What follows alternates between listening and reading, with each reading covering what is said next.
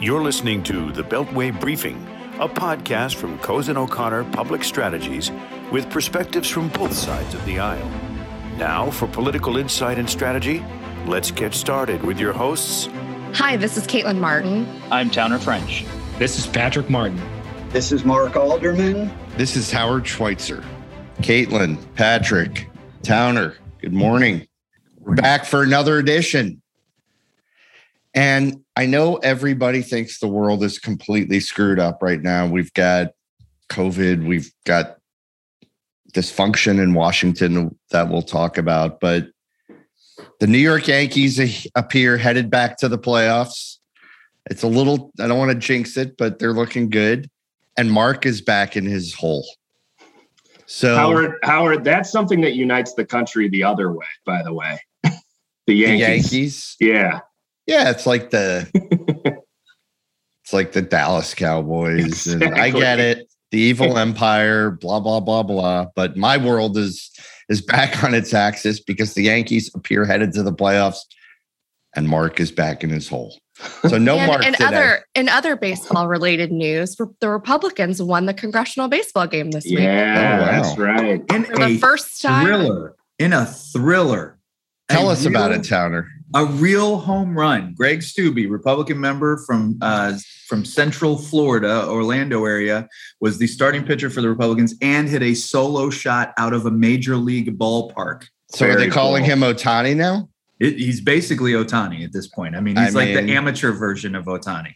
Yeah. And Patrick, before we get to the news of the week, which is significant, you had the opportunity to attend the memorial service of Susan Bai this week, the wife of our former colleague Evan Bai, Senator and Governor Evan Bai.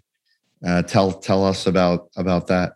Yeah, it was a beautiful service. It happened actually the same day as the congressional baseball game. So, in today's Washington, there's not many types of events that bring members of both sides together. But to Towner's point, it was really nice. I always love the visual of that game. And then, for a much sadder and more somber occasion, there was a funeral at National Cathedral for former Indiana First Lady Susan Bai.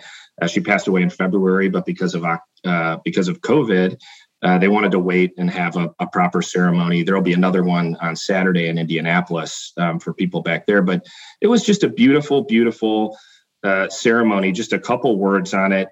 Senator Bai noted in his eulogy that he was standing in the same place that President Carter spoke at his mother's funeral when she passed away early in life from cancer.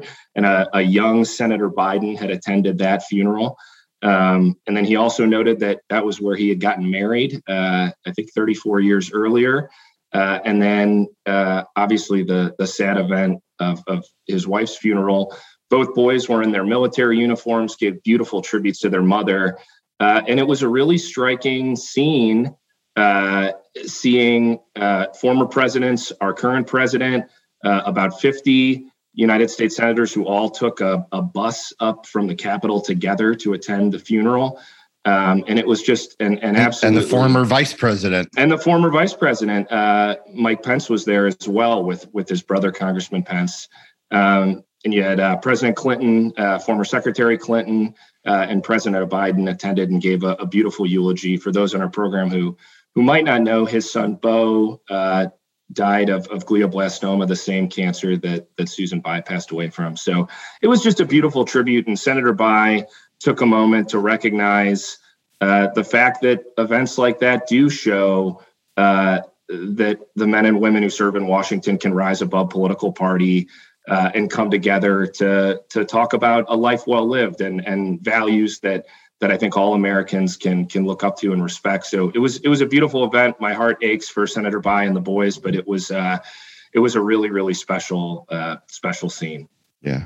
Well, they've been through a lot, and she fought like hell for a long time, and had a rough road. But it's nice that they were able to celebrate her life like that, and we're thinking of the whole family. And it's a good transition, I guess, to where forget about Washington not being able to come together. The Democratic Party is really what can't come together because this isn't a Republican negotiation that's going on. But let's break down, Towner, what's going on, what the state of play is, what the moving parts are, and talk about it. Yeah, it's the House is still in session. It's still in the session day of Thursday. The House can bend time. They decide when days end and begin, and have decided that they would keep the House open all night long last night because we were supposed to have a vote on the bipartisan infrastructure proposal that had passed the Senate with 69 votes, 19 Republicans, Senate Republicans voting in favor. This was the Gang of 10 agreement that had been reached much earlier this summer on how to fund highway programs, broadband development, ports, and railway transit, the hard infrastructure that Republicans generally celebrate a little bit more than the social infrastructure that Democrats have been pushing in the reconciliation package. And so moderates had made a deal. Moderate Democrats in the House had made a deal with Speaker Pelosi earlier this summer to lock in a vote. And that had taken place at the beginning of September. And they had decided September 27th, that's when we're locking in the vote. So they debated it on September 27th, Monday, this past Monday, but they delayed the vote until Thursday. And the vote didn't happen. 17 hours of session yesterday. And besides voting on a CR, which is great, they passed a CR to keep the government open and funded. They still haven't voted on the bipartisan bill. Sorry, go ahead. So 4 moving parts. Yeah. Annual appropriations. And on that, Congress punted into December. The reconciliation bill, which is the Democratic only package of, I don't even know what to call it anymore because we were calling it human infrastructure, but it's climate as well. So we have that. We have the debt ceiling, which is not what folks are talking about today. And then we have the bipartisan infrastructure package. And so they took the immediate emergency off the table, no government shutdown. Yep. And now they seem to be trying to put together some combination, some package that includes a framework for the reconciliation bill and bipartisan infrastructure, which is already negotiated. Yeah, bipartisan infrastructure is already negotiated. They are trying, because the progressives aren't going to support the bipartisan infrastructure plan unless the reconciliation plan, that social infrastructure plan, is finalized. And Manchin and Sinema in the Senate and moderate Democrats in the House are not big fans of that potential proposal. So everybody's back at the negotiating table. The White House is now fully involved. They are knee deep in these negotiations right now. And negotiations continued until about midnight last night. No deal was reached. And so we continue on this morning. Yeah. And Kate, I was just going to go to Caitlin for a second because yesterday, I think it was Politico broke a story about Senator Manchin and Senator Schumer, Majority Leader Schumer, agreeing on a one-page document back in the summer. July 28th. I mean, maybe agreeing on is too strong, but Manchin put in front of Schumer a document saying, here's what I will vote for, $1.5 trillion in various component parts. And Schumer signed the document. What do you make of that? Look, you're absolutely right. And I think for our audience, we're talking about the $1.2 trillion bipartisan infrastructure plan and the $3.5 trillion Build Back Better reconciliation plan. And I feel like we're sort of losing the details and with the trees here. And yes, it shouldn't come as much of a surprise. Manchin has been writing op-eds and speaking all summer about how he will not support a $3.5 trillion deal. What I guess was a bit more newsworthy yesterday was that Schumer had seen this. There are a couple of contingencies in here. He wanted means testing for these programs. Take tuition-free community college, for example. He doesn't believe that should be blanket across the board. We need means testing for some of these social programs in the bill. He did not want to start debate until October 1st, and he will not go above a $1.5 trillion bill. This kind of hit like the bomb yesterday with the news, and there was a press gaggle of 50 plus people surrounding him outside of the Capitol yesterday. But again, for people that have been listening to him for the past several months, this should not come as breaking news. To me, no, it's not. Well, there was one thing in the document that I just found, I'm just going to say it, foolish, which was that the Fed would end quantitative easing, as if Congress has any control over that whatsoever, unless they want to legislate away the power of the Federal Reserve to save the global financial system or save the economy, do what it needs to do to prop up the economy in tough times. That made no sense to me. It makes no sense. And why Schumer would have put his name on this document, I just found it incredibly odd. And believe me, I drafted my fair share of desk drawer documents back when I was in government. But they're for a break the glass kind of moment. This was just a strange way to negotiate, Towner. This doesn't happen on Capitol Hill. This is the strangest, possibly one of the strangest things I've seen in the 21 years I've had. That was my reaction to it. Yeah. Members of Congress don't sign contracts saying what they're going to agree to vote for or not vote for. And certainly, even if a senator or House member wrote down principles that they would agree to, they never give it to their party's leadership to also sign. So they're all in agreement on this. But the key here is that Manchin is essentially handing this document out to members and senators because the Democratic Party is raking him over the coals for not going along with the $3.5 trillion. And so he felt the need over the last 24 hours to come out and say, well, I signed a contract with Senator Schumer over what I would agree to. And here's the document, everybody. And it's dropped like a bombshell yesterday morning when Politico released it. It dropped like a bombshell in D.C. because now the progressives are saying, whoa. This totally does away with our $3.5 trillion package. Where do we get back to $3.5 trillion?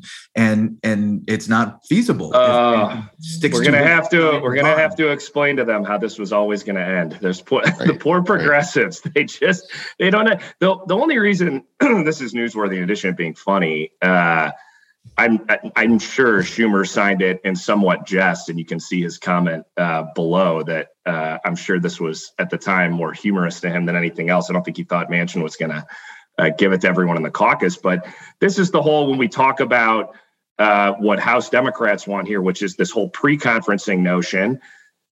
Typically what would happen here is the House is trying to exert more influence from individual senators on what this package is going to look like than they're willing to give up. And so the fact that the House Democrats are demanding agreement on what individual senators will agree to is why this is causing a problem. Because typically the House would pass a larger reconciliation bill, it would go over to the Senate, and Schumer would find a way to skim it down to whatever is manageable for his moderates, and then the House would have to accept whatever they send back over.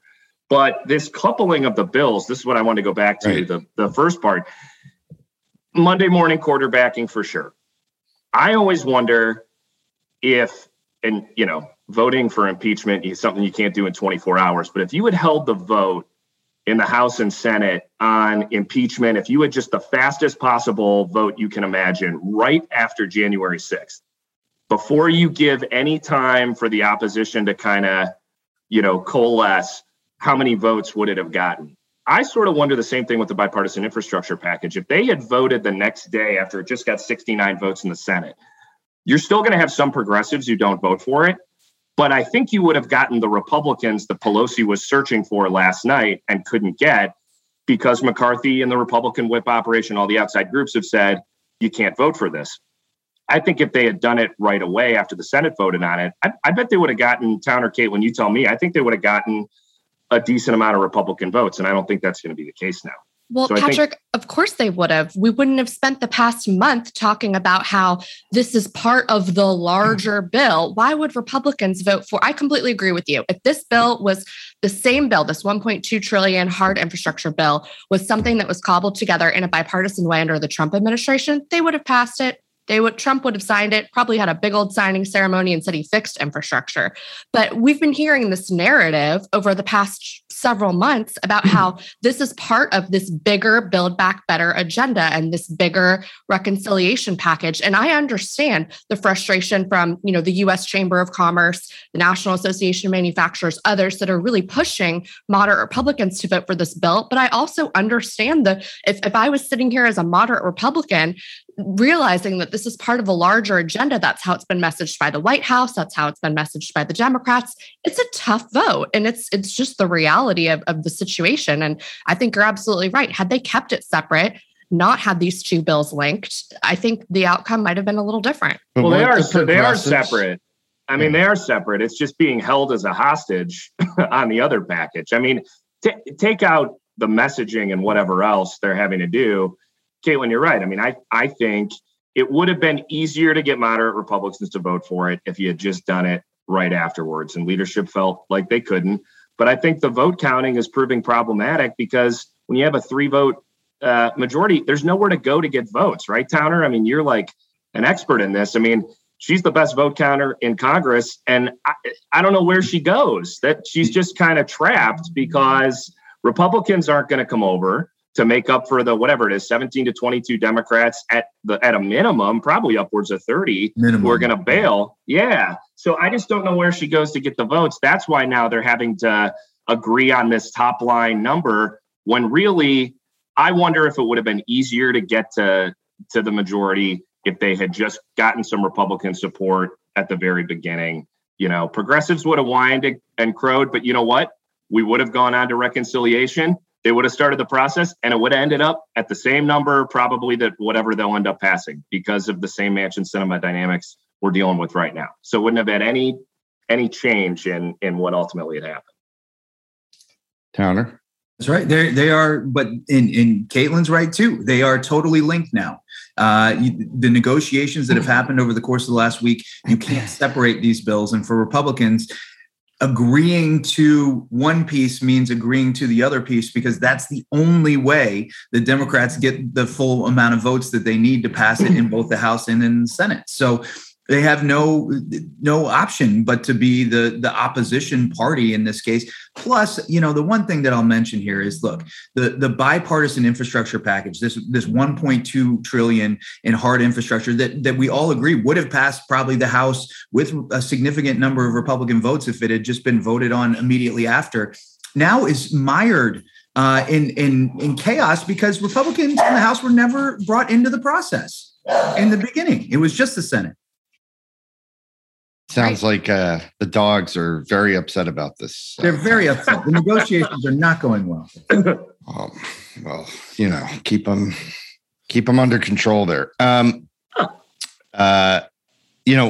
think, what if they never really wanted the Republican votes, though? What if they want to make a statement to the American people like we all think this is going to pass at the end of the day? It's going to. But why have a bipartisan infrastructure package then? I mean, they did it in the senators negotiated in good faith, I think, for that reason.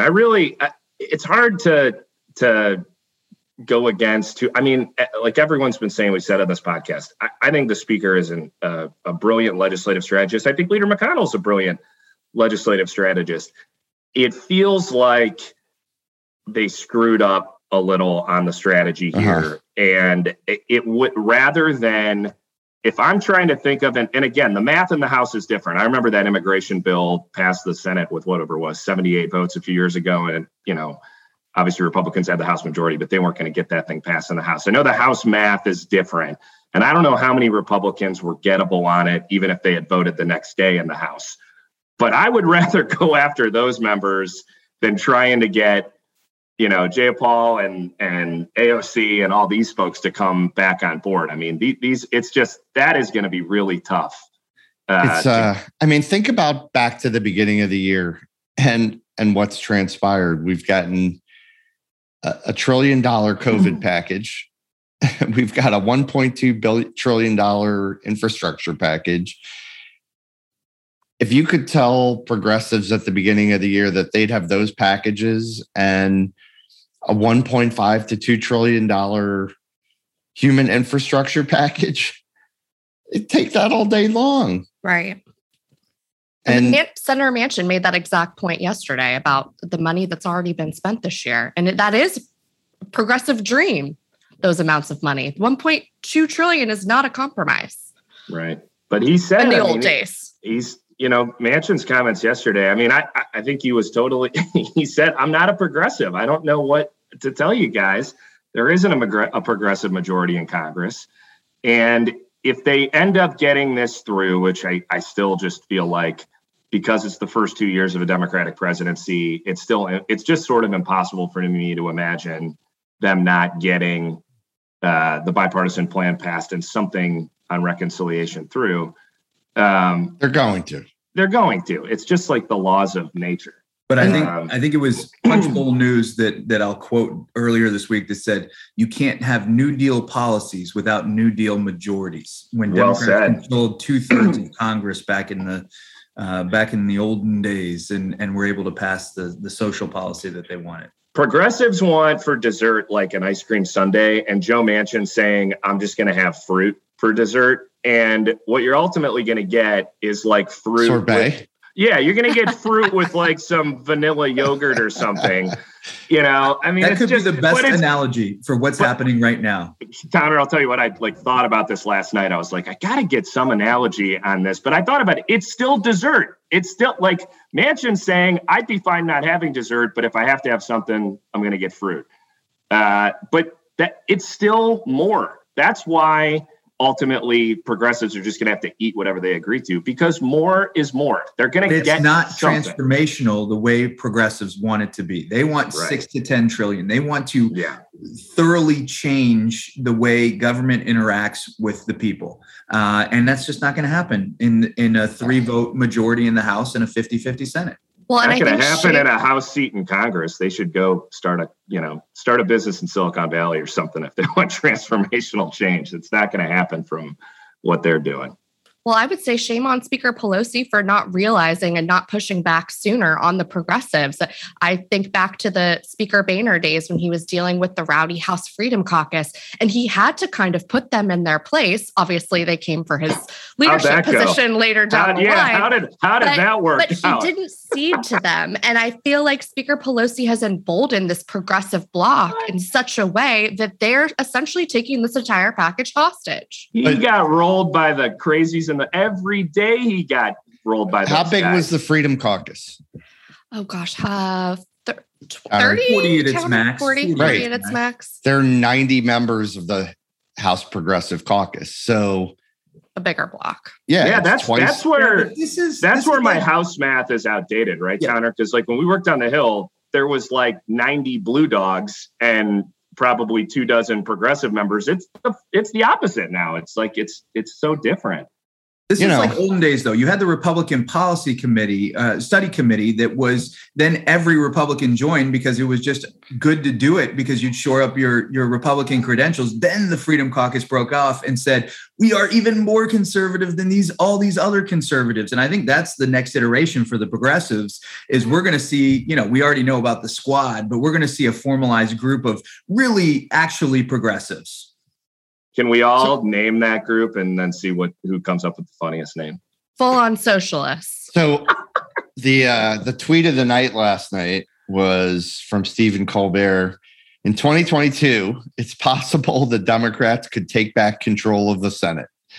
which was, I thought that was hilarious. But I mean, let me ask this. Doesn't matter at the end of the day? Does it matter that like we all think, unless one of you wants to disagree, that at the end of the day, they're going to get to a package. They're going to pass bipartisan infrastructure. They're going to fix the debt ceiling. We're going to have an appropriations bill. And there's going to be some very, very expensive but slimmed down reconciliation package, human infrastructure package. So I think for Biden, it matters because I think the progressives are upset, and they're going to be very upset that they did not realize the transformational goals that they wanted to have. This is a big loss for the left wing of the Democratic Party to a certain degree. But again, recall back to our podcast, right? And I know, Towner, this is before you joined us, right after the election. And we talked about how this past election was not a vote in support of the Biden agenda. It was a vote against Trump. It was a vote to return to normalcy. It was a vote for someone that we knew was a former senator, deal maker, negotiator. So you can't expect that we're going to get these, blank check progressive priorities passed, and the margins yield that out. Why is that bad for Biden? Because he's not a progressive. I mean, he's a progressive institutionalist, but he's not a Jayapal, AOC Democrat. I mean, not even close. Bernie Sanders. Yeah, it's not. Well, it's why he stayed out of it too. I mean, he's having to get involved now, but he sort of wanted Congress to work this out themselves, right? Because he doesn't want to come in and play the heavy on either side within the caucus. But now he's realizing he has to get involved. I mean, if at the end of the day, a package emerges that has those component parts, does it matter that there's all this dysfunction on the way to passage? No. And I would point out, actually, our colleague Alex brought this up. We were talking earlier this week. She was talking about the Republican effort to repeal Obamacare at the beginning of 2017. It's not that different in terms of you have a new president, majorities of their own party, but slimmer majorities than existed the last Congress, right? Like after 2016, Republicans, to the surprise of many, maintained their majorities, but it was tighter. And they had a new president who'd won in a close election. Like the politics are not that different. It's just the Democrats are in control. This time, the Republicans are in control, but the Republicans came in. We're going to do all of this stuff. And then slowly expectations got brought into they kind of understood there's only so much you can do when you have majorities that slim. But it's hard when you're coming off a high of winning, and the Democrats, it was an extra high because they didn't even find out until those Georgia elections. So then it's like everything seemed possible. But, slowly but surely, you kind of realize there's limitations to what you can do. And I think that's. And in that instance, I was thinking about that yesterday. We had a maverick senator, Senator John McCain, a Republican, who shocked everyone by voting against ACA repeal. And Manchin gets we don't have just one maverick Democratic senator. We've got Manchin, we've got Sinema. I think we've got a handful of more moderate Democratic senators that love the fact that Manchin and Sinema get all of the spotlight. But there are a lot of, I think there's more than just one that is willing to buck the party, buck the system, and vote pragmatically based on how his constituents would like him to vote. Yeah, I mean, that is how people vote at the end of the day. And by the way, the Democrats underperformed last year, in the congressional elections. The only place they didn't underperform was the top of the ticket. But they underperformed overall in the election in November 2020. So, and this is the result. They don't have as much control of Congress as they'd like. And that's okay. And by the way, exactly. West Virginia votes Republican 65% clip. So they're dang lucky that Manchin's in Senate. That's what I'm saying. I mean, having worked for a red state Democratic senator, I mean, I listen, and Mark's going to get mad at me because I'm not doing a very good job of, speaking the left talking points. But I mean, I just, these members on the left who win primaries in urban districts and have never had a competitive election in their lives have no idea what it takes for someone like Joe Manchin to get elected in West Virginia. They'll never understand it. They have no clue. And, so Manchin gets to make all of these decisions. It's well earned. I mean, they're the ones who have to go back to their electorates and try to sell this stuff. I can guarantee you whatever AOC brings back to her district, at the end of the day, they're going to be fine with it. I mean, it's like I said, it's more. It's a lot. Yeah, it is a lot. Trillions of dollars, right? I mean, it's just insane how we now throw around the T word. T word. With like it's nothing. Well, I think that's something that was coming up a lot this week is there's a concern. The American people don't even know what's in some of these packages. And we need a better messaging strategy, even with this infrastructure package. What's in it? How is it going to impact your constituents? How is it going to, make your town better, your bridges stronger, instead of throwing around these big numbers that are just mind-boggling for people? And I don't think the American people even really care about the number. They want a robust economy. I mean, I think they don't want it to be too big, but when you start talking about trillions of dollars, who can, like it's monopoly money, who can really even process what it means? Like, I think this is about more about the policy than it is about the dollars, actually. But Howard, what they are processing right now is higher gas prices, higher grocery prices, less of their paycheck that they're taking home. The ability to not be able to buy holiday gifts because things are selling out off the shelves. And I think those are the issues that sometimes get lost inside the Beltway, realizing that they are concerned about the trillions that are being thrown around in Washington as they have the highest gas prices in 10 years. It is... There are a lot of conflicting forces out there because the economy is still strong. Yeah, it is. But yeah, Caitlin, I think they care about the real world. Christmas gifts under the tree on December 25th. And like you said, how much it costs to put gas in their cars. They're not, like, That's apparently not Afghanistan, by the way, to our last few previous podcasts. I don't know if anyone out in real America here, I have not heard a single person bring up Afghanistan at all.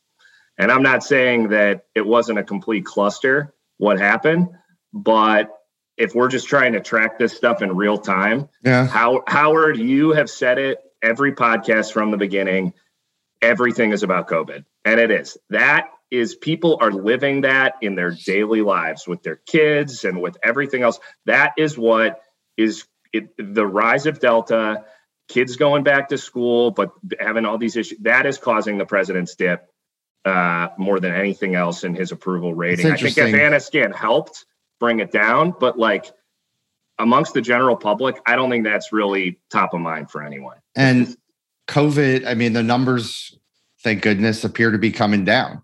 Yeah. And will his rating tick up with that? Like, it'll just be interesting to see. I guess. I mean, don't we all just want to go back to, like, it's not even about him, but the country, he gets his approval rating ebbs and flows with how people feel about where the country is. And I guess these waves come and go, and it's a strange time because the waves coming down, hopefully. I think how long does it take for people to start feeling good about going back into restaurants and office buildings? I mean, we're starting to do it. We're all out and about and around town. It's not the good old days of being able to walk in and out of the U.S. Capitol are not there, but the meetings are taking place. We're getting together with clients, and I don't know. It's a strange time, but and Caitlin, parting comments.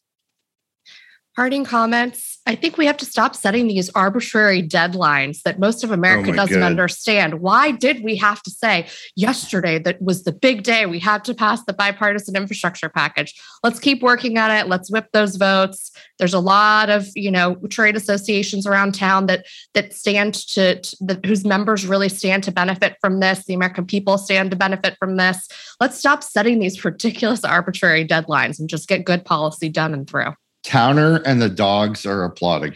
Hear, hear, hear, hear, hear, hear. All right. Well, thanks everybody for listening. We will be back next week. Mark, we may pull him out of his hole. We'll see. But at least the four of us will be back, and we'll look forward to that, and have a great week. You've been listening to The Beltway Briefing, a podcast from Cozen O'Connor Public Strategies with perspectives from both sides of the aisle. Please subscribe to our podcast so our episodes are automatically sent to you when they are released. The Beltway Briefing podcast has been produced by Hometown Podcasts and Audio, Washington, D.C.